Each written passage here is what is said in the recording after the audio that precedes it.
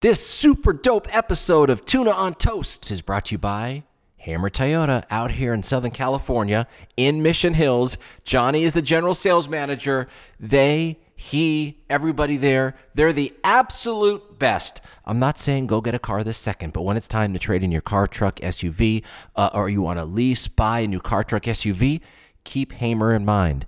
This is the company that supports Tuna on Toast. Just a refresher course, maybe this is your first time checking out the podcast.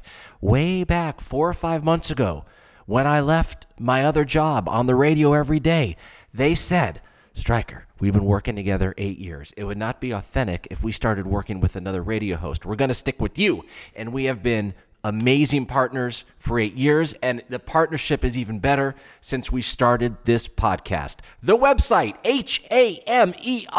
HAMER, Your name is Stryker? Yes, it is. That's fire. Wow. I love sandwiches. It's called Tuna on Toast. I spit. I don't know what I'm doing. I love music, and I love those that create it. Stryker's here. Tuna on Toast. Yes, Tuna on Toast. Yeah, welcome to a super dope episode of Tuna on Toast featuring the late Jerry Heller, music manager, music agent, businessman. You know him, of course, from Ruthless Records and Eazy-E, NWA. You probably saw the movie Straight Outta Compton. There's some things you should know before we get to this interview. You need to know these years so you know, when Stryker, when did you sit down with this dude? When did the movie come out? When did Jerry Heller sadly pass away? This interview took place, and I'm 100% positive, in 2011. The Straight Outta Compton movie came out in August 2015, and then Jerry died. Sadly, he had a heart attack while driving. He died in 2016. Again, interview 2011. The movie Straight Outta Compton, which did very well and was a good movie, came out in 2015. Jerry died in 2016. And there is no doubt in my mind, and I talk to Jerry about this all the time, he had so much stress from the movie and so much sadness from the movie. He just thought that he was a villain. They made him out to be so much more of a villain than he even remotely was. And it hurt him so bad. I think that led to him dying and having that heart attack a year after the movie came out. And it's sad. Jerry Heller was extremely nice to me. And we struck up. Out of Stryker. How the hell you know Jerry Heller? Because of MySpace. We met on MySpace. We talk about it briefly in the very beginning of this podcast. But what you will hear is I ask questions about everything NWA, everything when it comes to Ruthless Records, very specific questions about Dr. Dre, Ice Cube, Suge Knight, Eazy-E, percentages, how the record label worked. Also, I was somewhat surprised to hear about Jerry Heller's history in the music business and so many successes that he had. Stuff about Pink Floyd and Elton John, all of it is here. I can't believe that not that I have this interview, but that I was able to find it, because in 2011, after we recorded it, unfortunately, no cameras were rolling. I just pressed record with some microphones. I did put it on the internet, and over the last many years, I was looking for it on the internet. It was nowhere to be found. I went to my storage locker, spent roughly 2 hours at the storage locker. I was at the bottom of the 8th box searching, and there it was on CD, Jerry Heller. So let's get to it.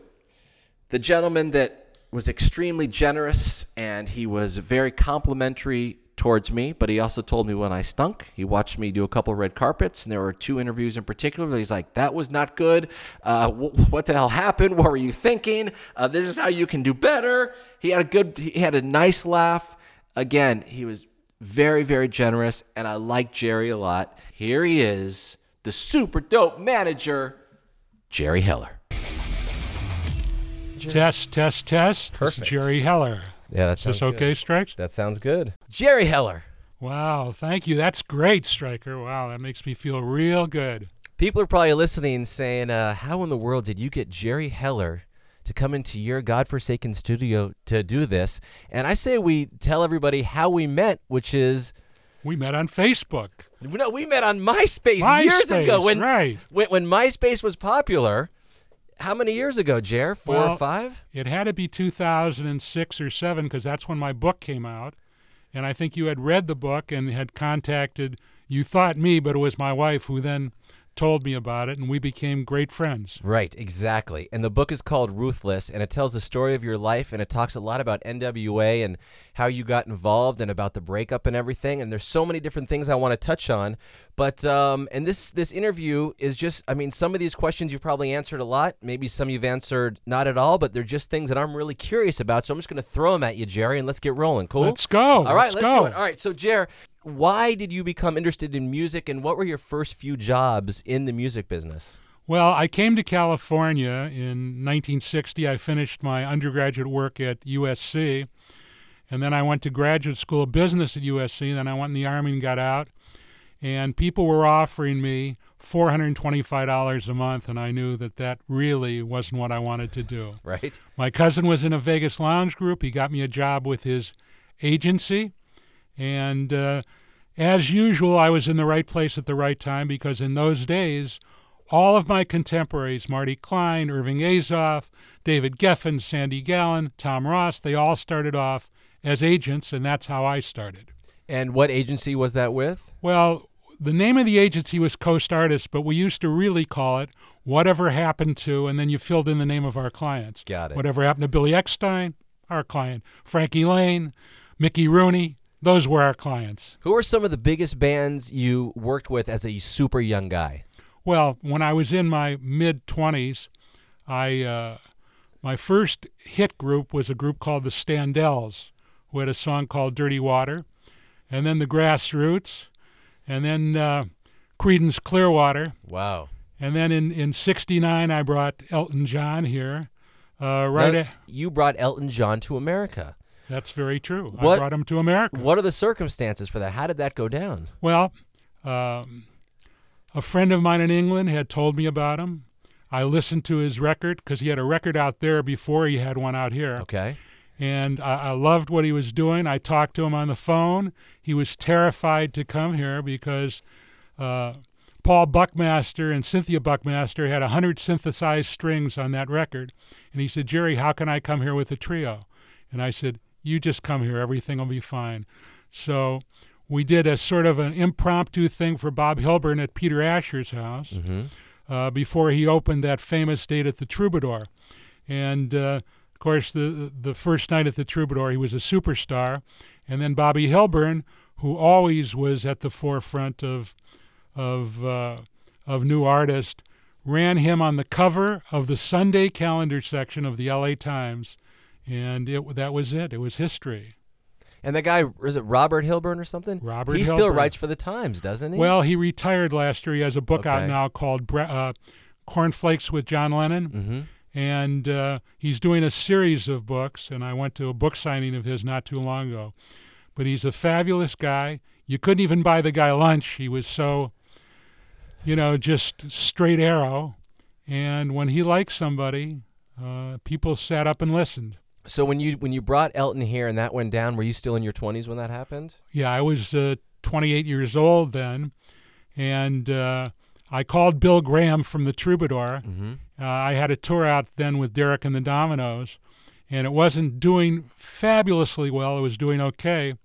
And it's funny, we were playing in Buffalo then, and the promoter in Buffalo, Harvey and Corky Productions, that was Harvey Weinstein, who founded Miramax. Right. So I put Elton on with Derek and the Dominoes, and immediately the tour started to sell out.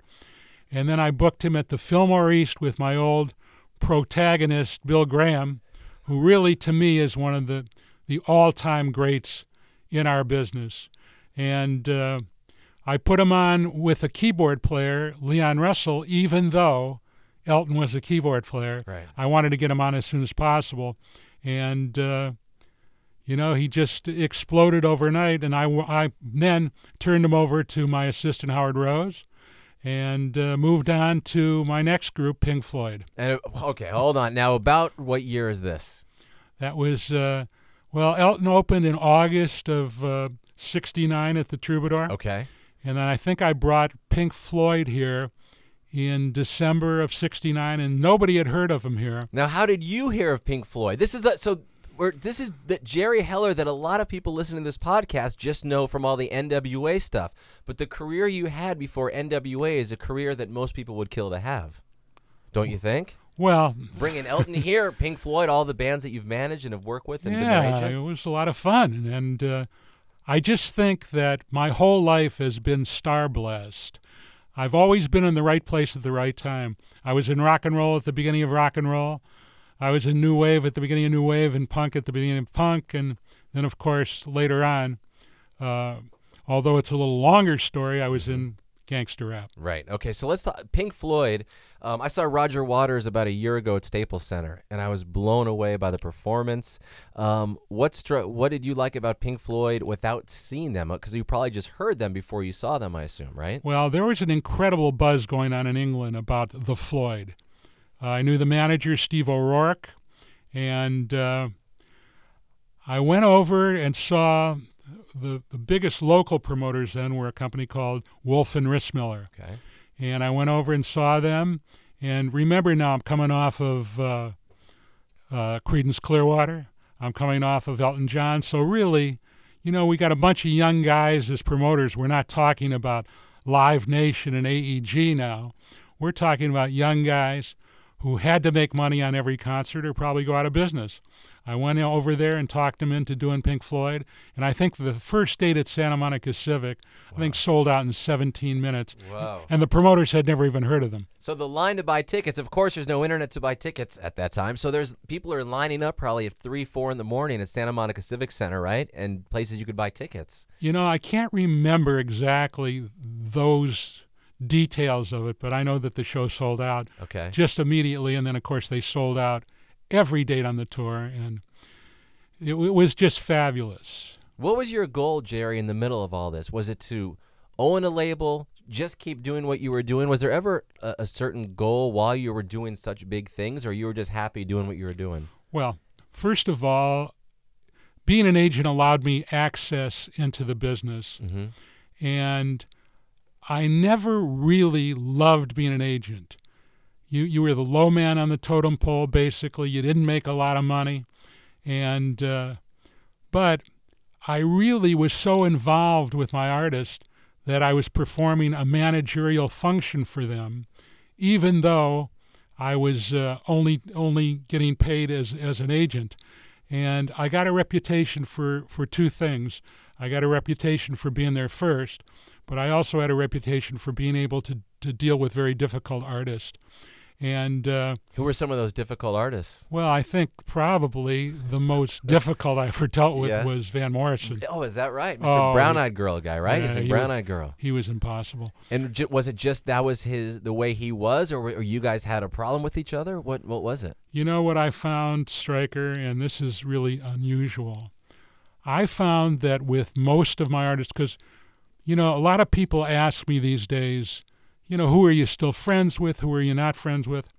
I found over the years that when my business relationship ended with an artist, that basically my personal relationship ended with that artist. And I found that really the only thing I had in common with Van Morrison was that we both liked what he did. And when our business relationship ended, then our personal relationship ended. There were some artists that was certainly different with. Marvin Gaye was one. Certainly Eazy-E was my prime example. I mean, what an unlikely duo we were. Right. I was tall, he was short. I was educated, he dropped out of high school. I was old, I was already almost middle-aged. He was young, he was black, I was white, I was from the Midwest, he was from Compton. Everything about us was so diametrically opposed. And yet we managed to build this empire together. All right, let's fast forward to that now, because this is such a cool story. And Jerry has a book out, which has been out for quite a few years now, which is called Ruthless. And it's really an unbelievable book, and what we're going to talk about a lot of the things that are in there. But, all right, you and Eazy-E, the very first time you met, why did that meeting And how did that meeting take place? Well, let's go back just a little further than that. All right. Ironically, the music business was in a very, very bad position there, because what I think was the second greatest album of the second half of the 20th century, Sgt. Pepper, set the bar so impossibly high for all other rock and rollers that the focus of the music business then became how are the labels going to recoup, and how are they going to make money when they're spending this much money on records. So, it's just so ironic that this incredible album really was the start of the first downfall of rock and roll. So I had just gone through a bad divorce. A friend of mine named Maury Alexander called me. He said, you got to check out what's happening at this little pressing plant over in Old Hollywood called McCullough. So it took me 2 or 3 months to get over there because I was getting drunk every day, after my divorce, sleeping on my mother's couch in Encino. And I finally got over there, and pressing there for $1,000, where you got 500 records, all the artwork. And this guy at McCullough, Don McMillan, would send the record to other guys that did what he did in other sections of the country. So pressing there were Jay King and the Timex Social Club, Bobby Jimmy and the Critters, J.J. Fad, the L.A. Dream Team, Rodney O and Joe Cooley, the Egyptian Lover, a little group called the World Class Wrecking Crew, and their sister or brother group, CIA. These groups, I forgot about Ice-T and MC Hammer. These groups were all pressing over at McCullough. Now, what do you mean pressing? They were making the records there? Is that It what was they were it was doing? an actual vinyl pressing plant. Okay, and this was in Hollywood. It was in Hollywood Where on at about? Santa Monica and Vine. Santa Monica and Vine, I know. In right? old Yeah. Hollywood. Right. And I know that there was a bar not too far from there called the Academy, where everybody dressed like policemen. I walked in there a couple of times. That was sort of, Right. that was an epiphany. All right, so they're pressing all the vinyl there from J.J. Fad and Ice-T, MC Hammer, World Class Wrecking Crew. All right, and then what now? Okay, so I meet this guy, Rudy Pardee, who happened to be from Cleveland, where I'm from. And he played me Rockberry Jam and Dream Team in the House. He also was involved with J.J. Fad, and he played me Supersonic, which was the original version of Supersonic, Right. when there were 5 girls in the group from Rialto or San Bernardino, somewhere out there. And I said, I like this. It's musical, because I was always a melody kind of person. It was musical. I liked it. I never had liked the Hollis Queens kind of rap because it wasn't musical. It was lyrical, but it wasn't musical, and it was hard for me to relate because I was a rock and roller at heart. So, I listened to it. I made a deal with Rudy Pardee to represent J.J. Fad and the L.A. Dream Okay, Team. Right. And we The were Dream Team we is were on in our the way. house. Yeah, that was a good Yeah. record. That was a good record. Really good record. And the S is for super, the U is for unique, the P is for perfection, and you know that we are freaks. The E is Right. for erotic, and the R is for rap. So tell those funky people just stay the hell back. Yeah, but the first version of it that the Arabian Prince produced Right.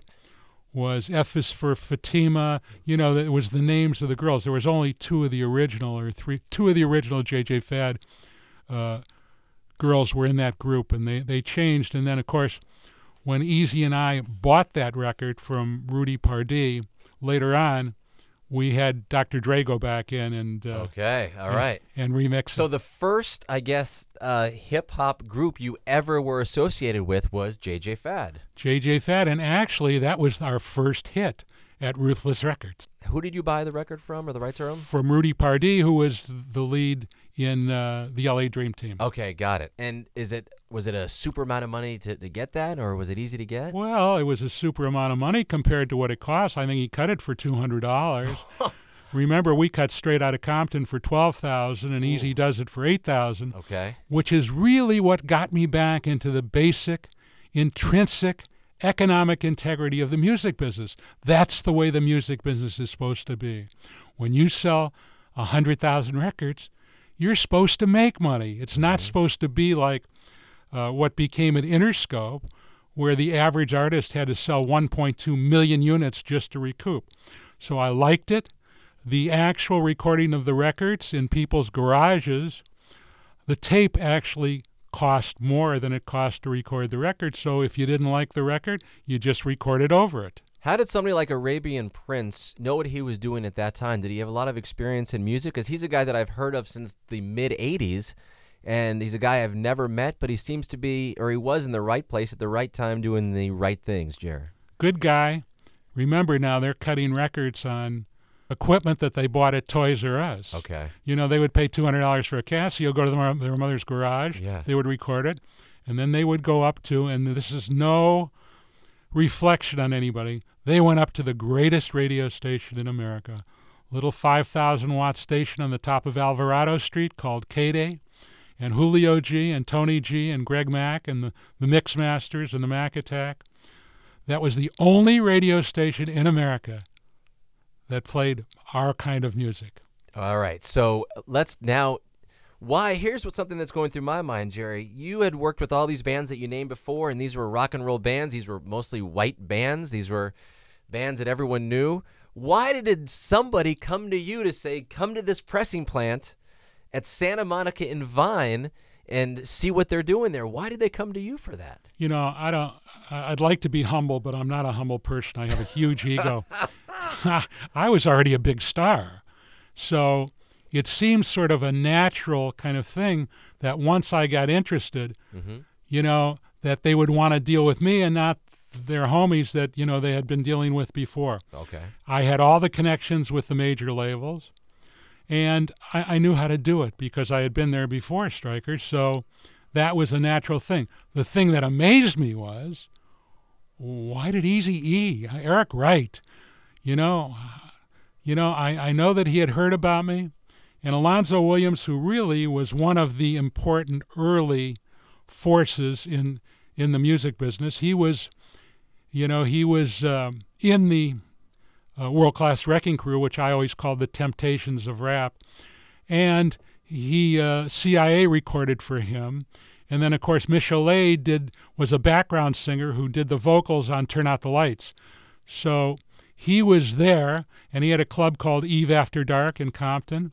and I used to go down there, and of course I was the only white person probably that ever went there, and I sat at the bar and I'd sit there and drink vodka, and he kept telling me about this guy that wanted to meet me, Eric Wright. And I said, give me a break already with Eric Wright. I don't care about Eric Wright. I'm busy. And he said, finally said to me, you know, man, this guy wants to meet you really badly. He offered me $750 to meet you, and I could use the money. So I said, okay, man. March 3rd, which was a Tuesday or a Thursday of 1987, I was going to be in McCullough. I said, tell him to show up, and I'll be there. And I was there, and he pulled up in a Suzuki Samurai with MC Ren, and he got out, and he was cool, man. This dude was clean, and he was a little dude, and he walked out, and the music business, you know what a bullshit business it is, Stryker. Yep. I got this guy, and I got this girl, and I got this group, and this is my song, and this is my boy, and this and that. I said, after he leaned down, pulled a roll of money out of his sock, and paid Alonzo the $750, I said, you got something you want me to hear? He didn't say anything. He just handed me a cassette. And I So he wasn't bullshitting like most people do. He just handed you the tape and didn't say anything. So what he was really saying by not saying anything is, hey man, I'll let my music do the talking. So I played Boys in the Hood, and the moment I heard it, I said, this is the most important music that I've heard since the Rolling Stones. I said, this is a combination of Gil Scott-Heron, the Rolling Stones, and the Black Panthers. In a way, it's being told that even me, a white middle-class Jewish guy from Shaker Heights, Ohio, can relate to it and understand it. And if I can do that, I said, this is going to be the most important album of my generation. Wow. So, I mean, it just freaked me out. He played me a couple of more cuts, and the next day I called a meeting of all my clients at a mob restaurant over on Cahuenga called Martoni's in the back room. Yep. And I said, listen, guys, I'm going in business with this guy, Eric Wright, and this is what I'm going to do. And if you sign with us, then I can represent you. If not, I'm going to recommend some good managers to all of you guys, and, this is the way it's got to be. So at that point, being older was a real asset because I was a child of the 60s, Stryker. Mm-hmm. I had gone through and lived through the Black Panthers. I lived through Richard Nixon, a president that was a crook, that had to resign. I lived through the war in Vietnam. I lived through the Fillmores, and I lived through all of those things. So for me, when I heard this music, I said, wow, my problem here isn't going to be whether the music is any good or not. My problem is going to be a marketing problem. The music is the greatest music I've heard in a long, long time. Most people, though, Jerry, sorry to interrupt, want to make money. And if you can market, you can make money. So was that a concern? Like, I'm not going to be able to market, so I'm not going to make money. The money I'm investing is just going to be lost. It may be the greatest music to me, but I don't know if I can even get the message out. Well, that never even crossed my mind. It didn't? Okay. No, because there's an old saying in the music business that goes back to the original vinyl. If it's in the grooves. Yeah. And, man, this music was in the grooves. And if it's in the grooves, sooner or later, no matter how long it takes. I saw the Doors play the Whiskey A Go-Go for 9 straight months before any radio station would play Break On Through. Wow. So sooner or later, the kids find the music. And I knew that would happen. But my problem was, this guy, Eric Wright, he doesn't need me to sell records out of the trunk of his car at the swap meets. He can do that by himself.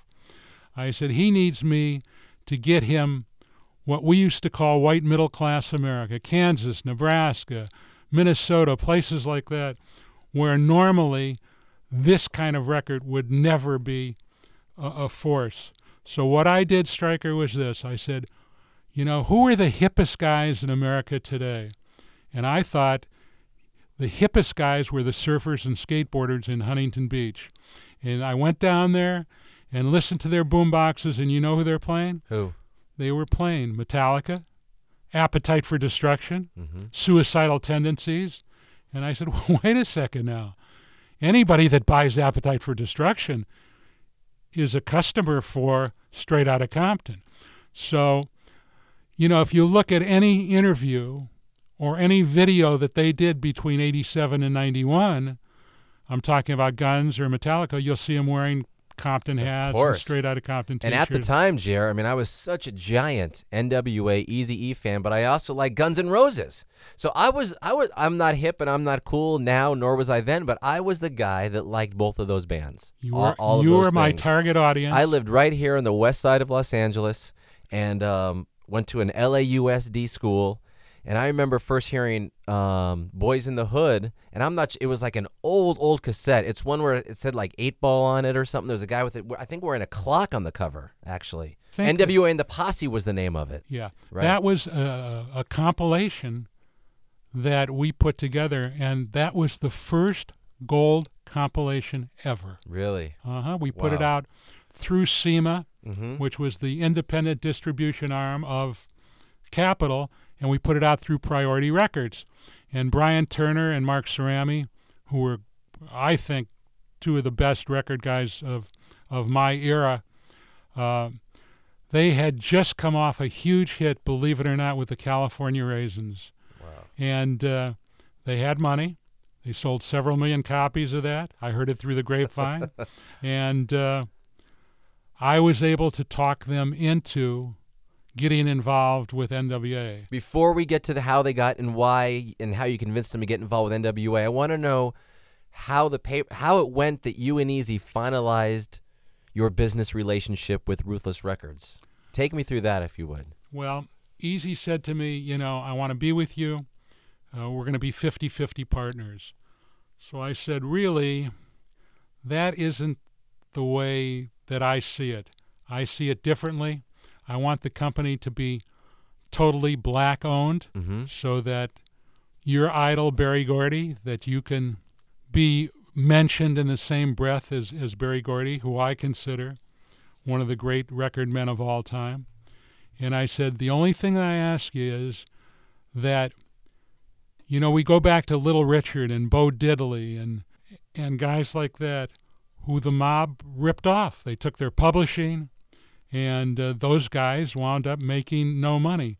I said, I never want them to say that about Ruthless. And they really shouldn't have, but I found out something about the music business, that when somebody wants to get out of a contract, that's what they say, that you stole from them.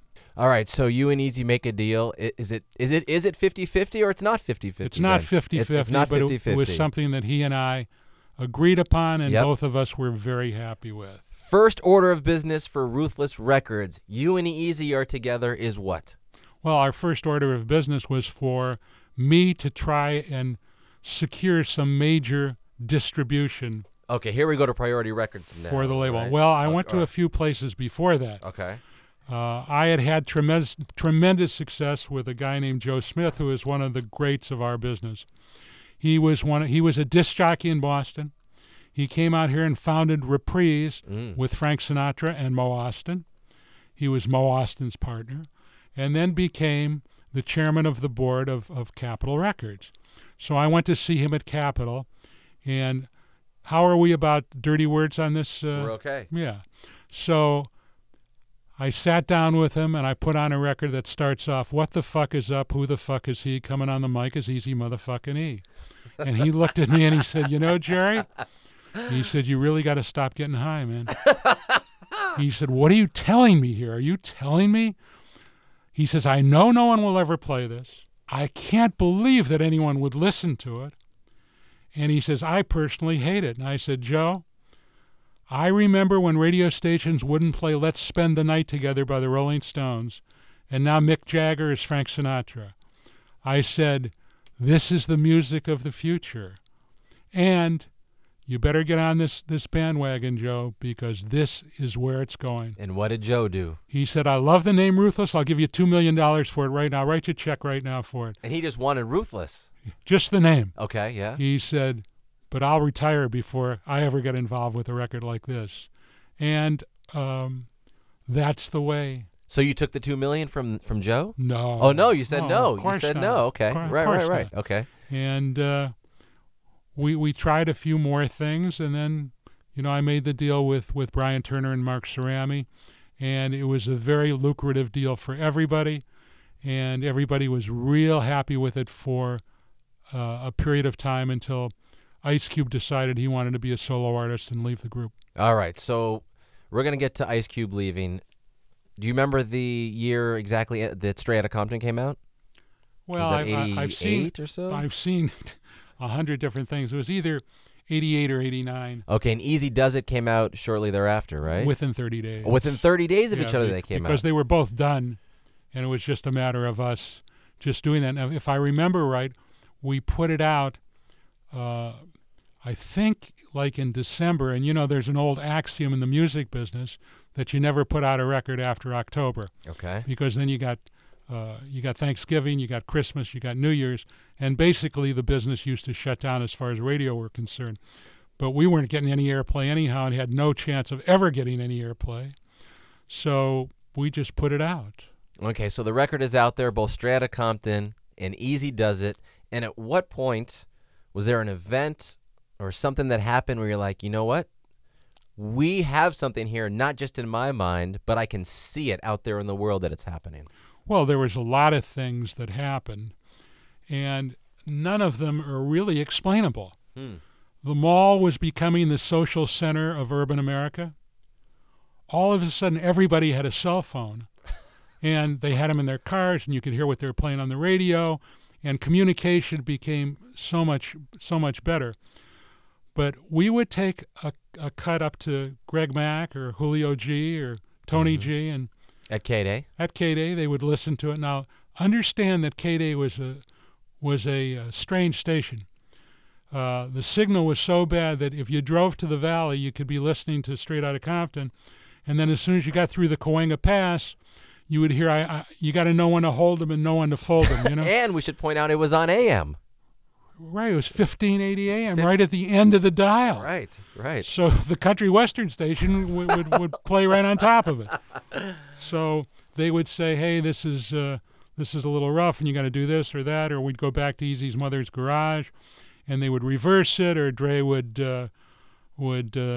just bleep something out and we would bring it back and they would play it, and the next day we would get orders for 40 to 50,000 units from Atlanta and Texas and the different one-stop places all over the country. And believe me, I could never figure it out.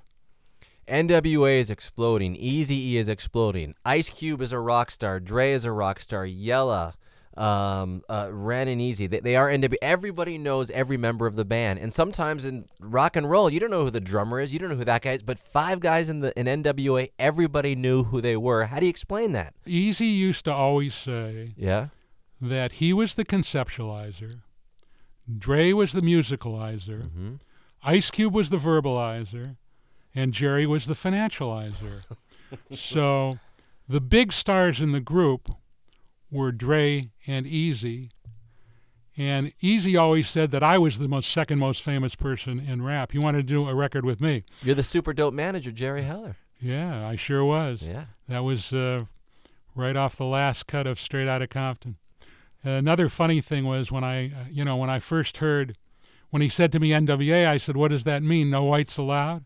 And he started to laugh because I hadn't heard Straight Outta Compton yet. Of course, once I heard Straight Outta Compton, crazy motherfucker named Ice Cube in a band called with Attitudes, then I knew what it meant. Right. But it was an incredible trip. 3 or 4 months into Straight Outta Compton, Foreign Elle magazine, ELLE, which is like Vogue is overseas, had a 12-page spread in the center of Elle magazine called Gangster Chic, featuring NWA. I mean, it was just unbelievable. When it started to happen, it happened so quickly.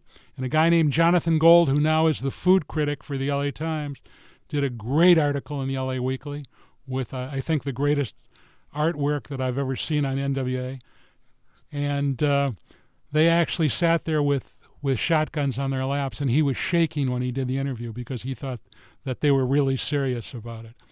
And once it started to happen, it exploded. A guy named Sam Ginsberg, who was at Abbey Road, the one stop here in California, he called up and he took 225,000 copies of Easy Does It and Straight Outta Compton.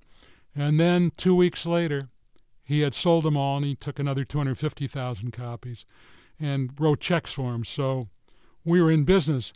But what people really they forget that our first chart record and our first hit record was Supersonic by J.J. Fad.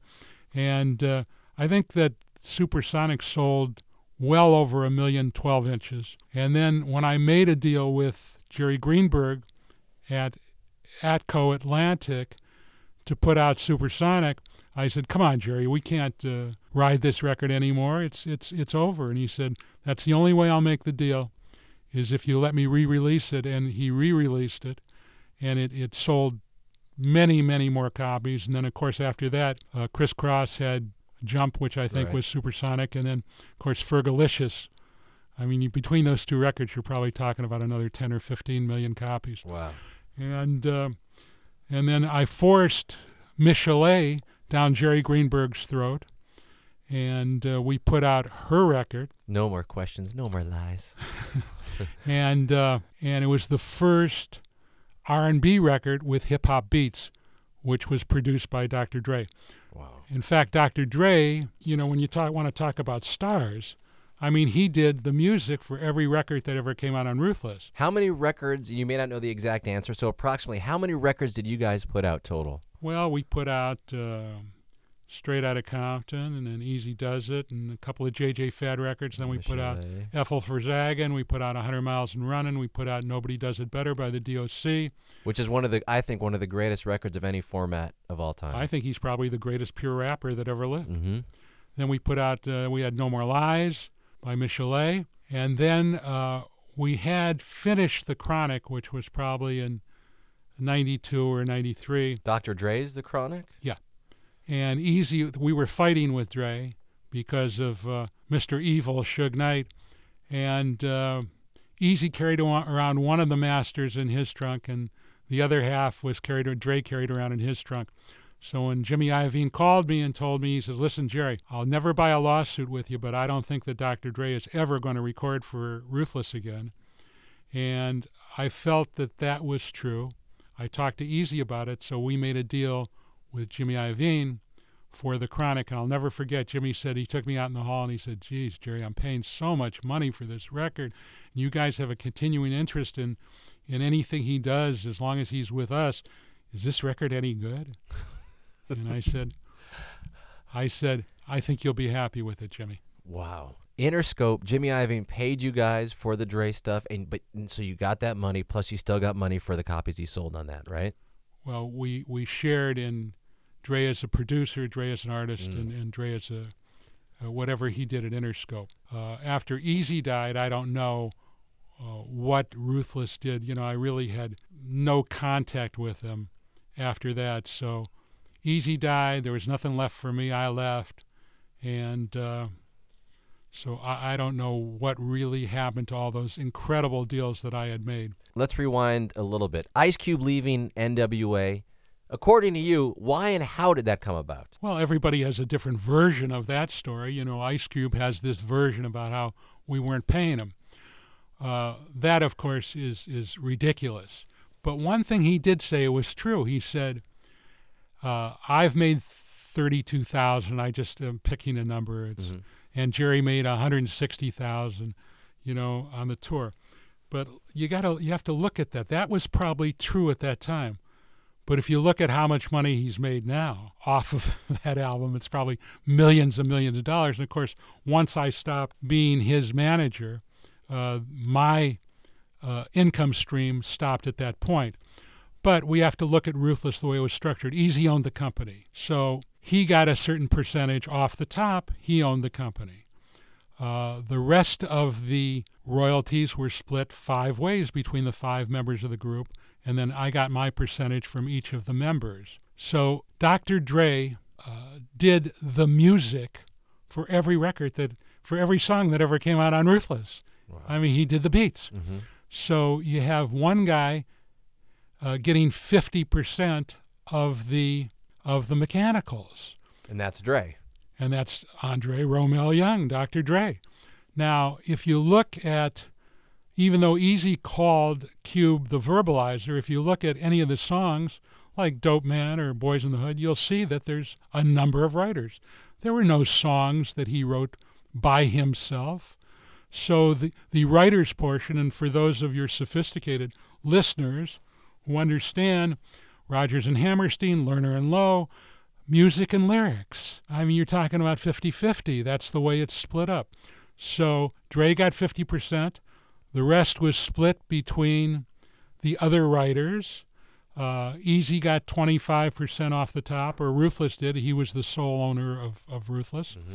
So, yes, it wasn't possible for Cube to make as much as Easy. It wasn't possible. Or Dre. Who was telling Ice Cube that you're not getting a fair deal? You need to do something about this. Was it himself, or was there an outside source telling him? Well, I think that the publicist for Priority, which was Pat Charbonnet, who was a fabulous, one of the best publicists I've ever dealt with. And she was there along with Hannah Bolte and Phyllis Pollock. We had one of the great publicity teams of all time. I think that they were blowing that smoke up his ass. Plus, Brian Turner was telling him that you should be a solo artist. And the thing was that the next record we would have put out would have been an Ice Cube solo record. On Ruthless Records. On Ruthless. Okay. But, you know, it turned out well for him. And Easy went on and discovered Bone Thugs and Harmony. And we had a couple more years with Dr. Dre. So, you know, that's the way those things happen. Do you have any hard feelings towards Ice Cube? He said some terrible things about you in songs. Do I have any hard feelings toward Ice Cube? Well, let's see now. He wrote a song called No Vaseline. Yep. And in this song, the original lyrics were a little different than the later lyrics, because Brian Turner wouldn't put it out the way it was. But he ended up saying, "How can you be a for life crew with a white Jew telling you what to do?" And it originally said with a white Jew like Jerry Heller telling you what to do. And something, something, something, and we're going to shoot that Jew in the temple. Right. With temple being a double entendre. So how did I feel about that? I thought it was vitriolic, evil, and probably one of the most horrible things that anyone could have written. I don't think that he was anti-Semitic. I think that he probably thought that it would sell some records. He was hanging out with the Public Enemy guys at that time, and I'm sure that they had some influence on him at that time, just like he wrote Black Korea. I don't think that he was racist. I just thought that he wrote a song, and, that's what he did. Could I ever forgive him for it? Absolutely not. I know that he has nothing but white Jewish people around him now, and but that's... When you see him making movies, Are We There Yet, and the things he's doing, do you say, oh, he's doing great career moves, or do you say that's who he was from the beginning? What are your thoughts on that? I think that Ice Cube has a great feeling for who Ice Cube is. Remember that when he was a member of NWA, he's writing lyrics for Dope Man going to Taft High School in the Valley. In the Valley. So I think that he has a great feeling for who and what he is. I don't think that he was the conceptualizer that Easy was. I think that he's a very smart young guy who's been enormously successful. I have no jealousy for his success. This latest television show he did, I thought was, I couldn't watch it. And, I thought it was like, the poor version of the Jeffersons or something. And to hear him say, yeah, it's funny, in those ads. Okay. Right. If that's what you think is funny.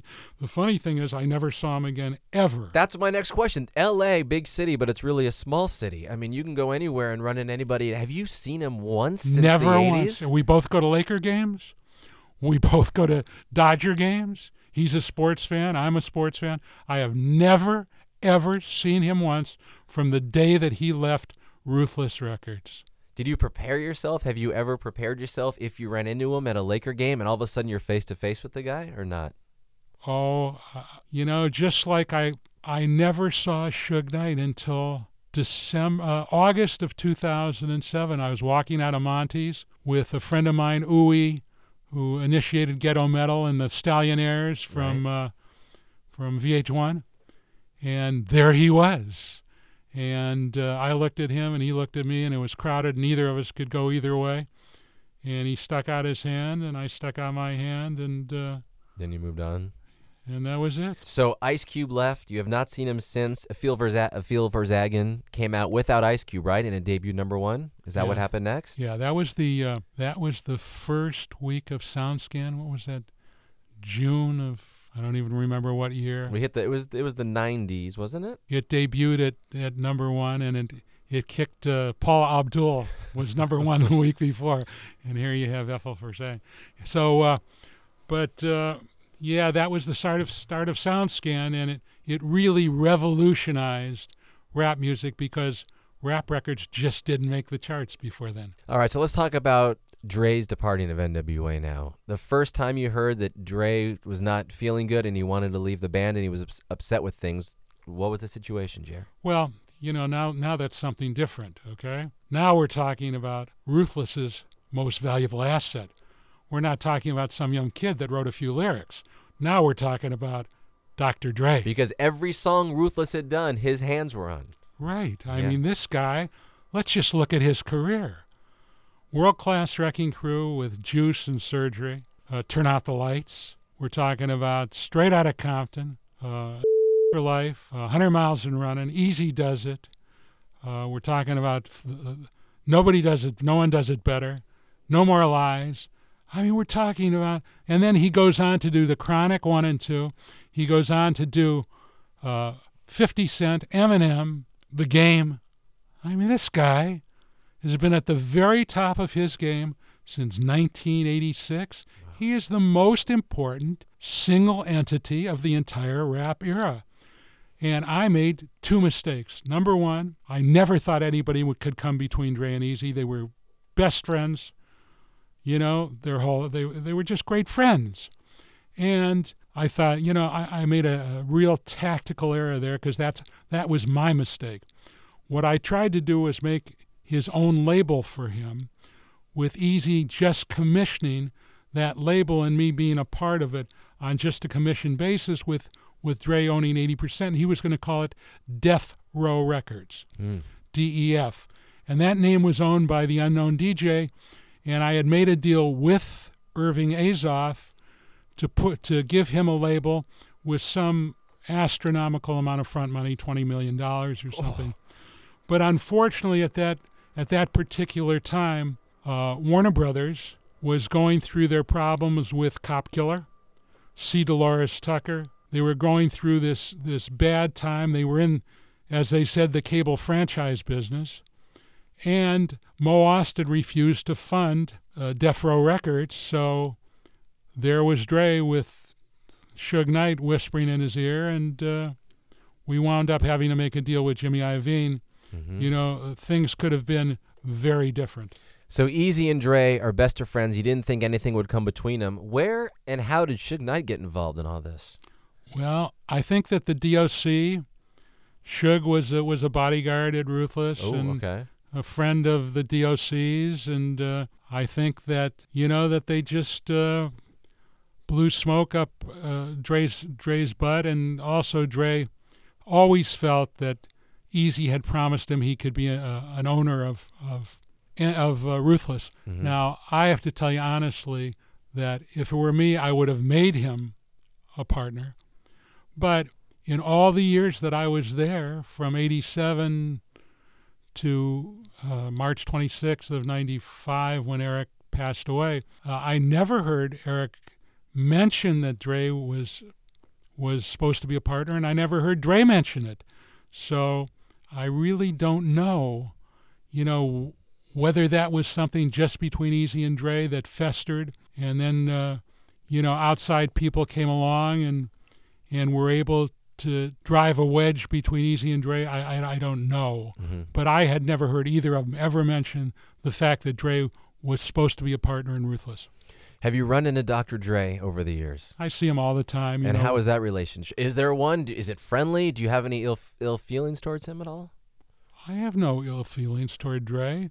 You know, Dre and Cube, I mean, may have said bad things about Easy and I, mm-hmm. but they knew us. They earned that right to say that if that's what they felt. They earned that right. There are people that have written songs about me, because I think of the 20 biggest diss records of all time, 6 were about me. I never met Nelly in my life. I didn't meet Game until way after. Tim Dog, I mean, people wrote songs about me that really I didn't know them, and they have no right to say anything about Easy and I because they didn't really know us. Dre and Cube, no matter what they said or how despicable I thought it was, they earned that right. They said it, and like I say, they earned that right.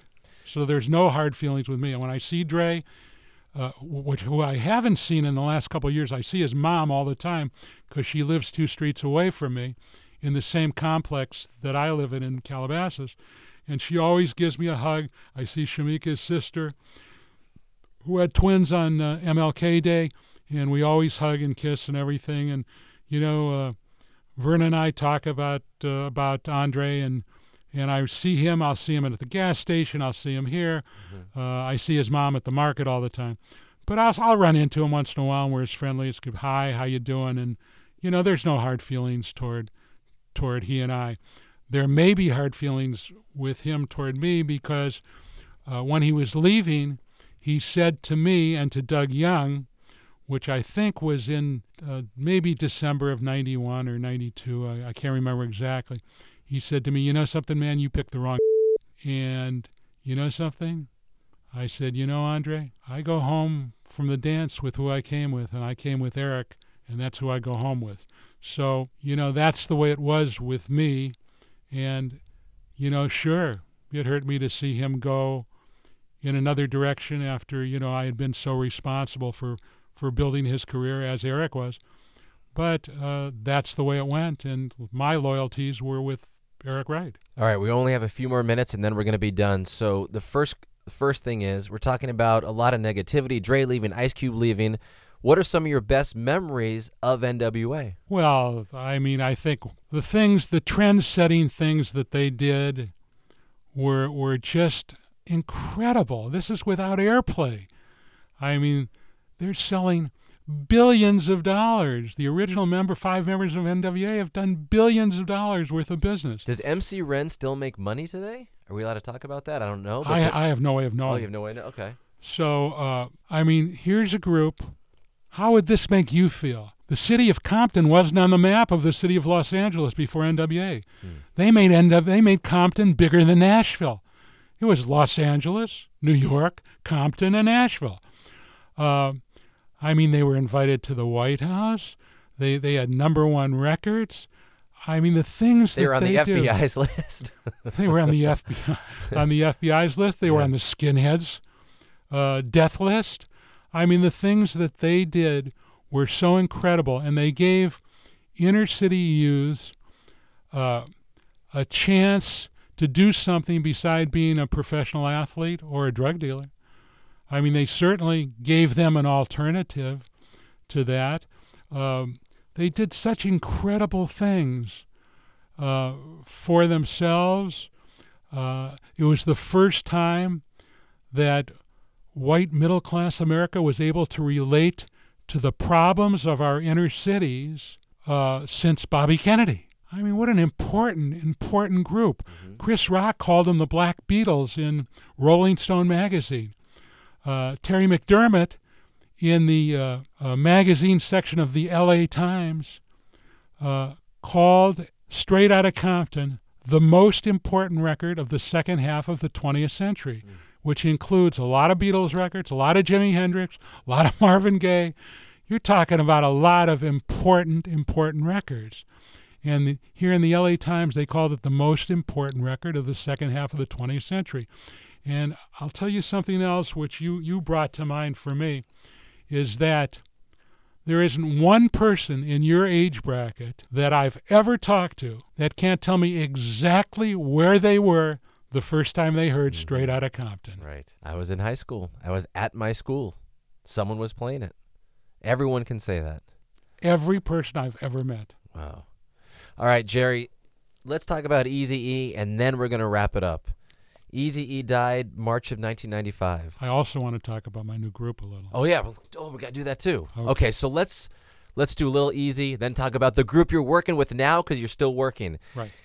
Eazy-E was such an exciting, intriguing guy. As you said at the top of the show 55 minutes ago, he was short, you were tall. You're white, he's black. You're Jewish, he wasn't. You're from the Midwest, he's from Compton. Was he as close as I thought you were? Because when I would see you guys, I'm like, those two seem like they are a father-son, best friend relationship. He was my flesh and blood son. Wow. I couldn't have been prouder of him. Mm-hmm. He taught me more things about the music business. He made me, sometimes I would say to him, that's not the traditional way we do things in the music business. He said, I know, but you're going to do it for me, aren't you? And he would make me do things. He could make 2 + 2 = 5. He was a visionary. It just chokes me up. I think about him every day of my life. This Really? guy, he shouldn't have died, man. And he was just so important. And that's why I wrote my book, because I wanted to establish his legacy and maybe reconstitute my own reputation a little. Did you go on vacations together? Were you were business partners? He was your flesh and blood son, as you said, but what did you do socially outside of work? Well, we did everything together. Although he did it longer than I did, because when I would go to bed at 1 o'clock, he was just getting started. Right. Because I had to get up at 4 to go to the office. Okay. Go to the office Yeah. at 5. But And every night he would come to my house at 3:30. We each had keys to each other's houses. Did you live close by to each other? 2 houses away. In what city was that? Calabasas. You lived 2 houses away from each other? Yeah. And you each had key, and you would come over at 3 a.m? Right. So I would leave everything on my desk. Okay. I would leave all the work from the day. I would leave the reports. Yeah. I would leave checks for him to sign, and I'd hear him rumbling around. And most of the time, I would go out there and we'd go over the day's business, and he would go on about his business, and I would just be getting up. So, it was an unlikely, incredible relationship where we built an empire. And of all the things that I've done in my life, Elton John, Pink Floyd, Journey, Styx, REO Speedwagon, Marvin Gaye, Boz Scaggs, Van Morrison, Joan Armatrading, the Four Tops, the Miracles, all the things that I've done in my life. I've never been prouder of the time from March 3rd of 1987 till March 25th of 1995. My time with Easy Motherfucking E. I mean, he was just unbelievable. Wow. Let's move on to what the hell you're doing now, Jerry. All these bands you've worked with, what you've done, if you're working with someone, there's got to be something to them. They've got to be good. Tell me about the band you're working with. Are they hip-hop? Are they rock and roll? What are they? Well, they're called 28, the number 28 North. They're from Pittsburgh, Pennsylvania. Okay. They are the finest musicians, the finest vocals, the greatest 250 songs that I've ever heard. They've been on the road for 3 years now. They've played almost 700 dates, which they booked themselves, all east of the Mississippi. And as usual, I was in the right place at the right time. I was in the pool at the Eden Rock on vacation. I had just made a Latino label deal for some friends of mine in Miami. Right. There were some guys there from CAA who were there for a bachelor party, and one of the guys, Chris Dahlstrom, who had given me the AC/DC tour for Slash when I was managing him, said, "Hey, Jerry Heller." And some guy on a raft said, "Jerry Heller?" He said, "My son's in a rock and roll group. You got to listen to him." And I heard this band, and they are unbelievable. They are probably one of the great bands that I've ever heard in my life. They are a little bit of the Allman Brothers. Ooh, okay. They're a lot of the band, Kings of Leon. 28 North is the name of the band, the number 28 and then North. So if you guys are listening to this, take a second after we're done, which is here in a few minutes, find them online, listen to songs. Sorry, Jerry, go ahead. No, Now 250 songs they have done.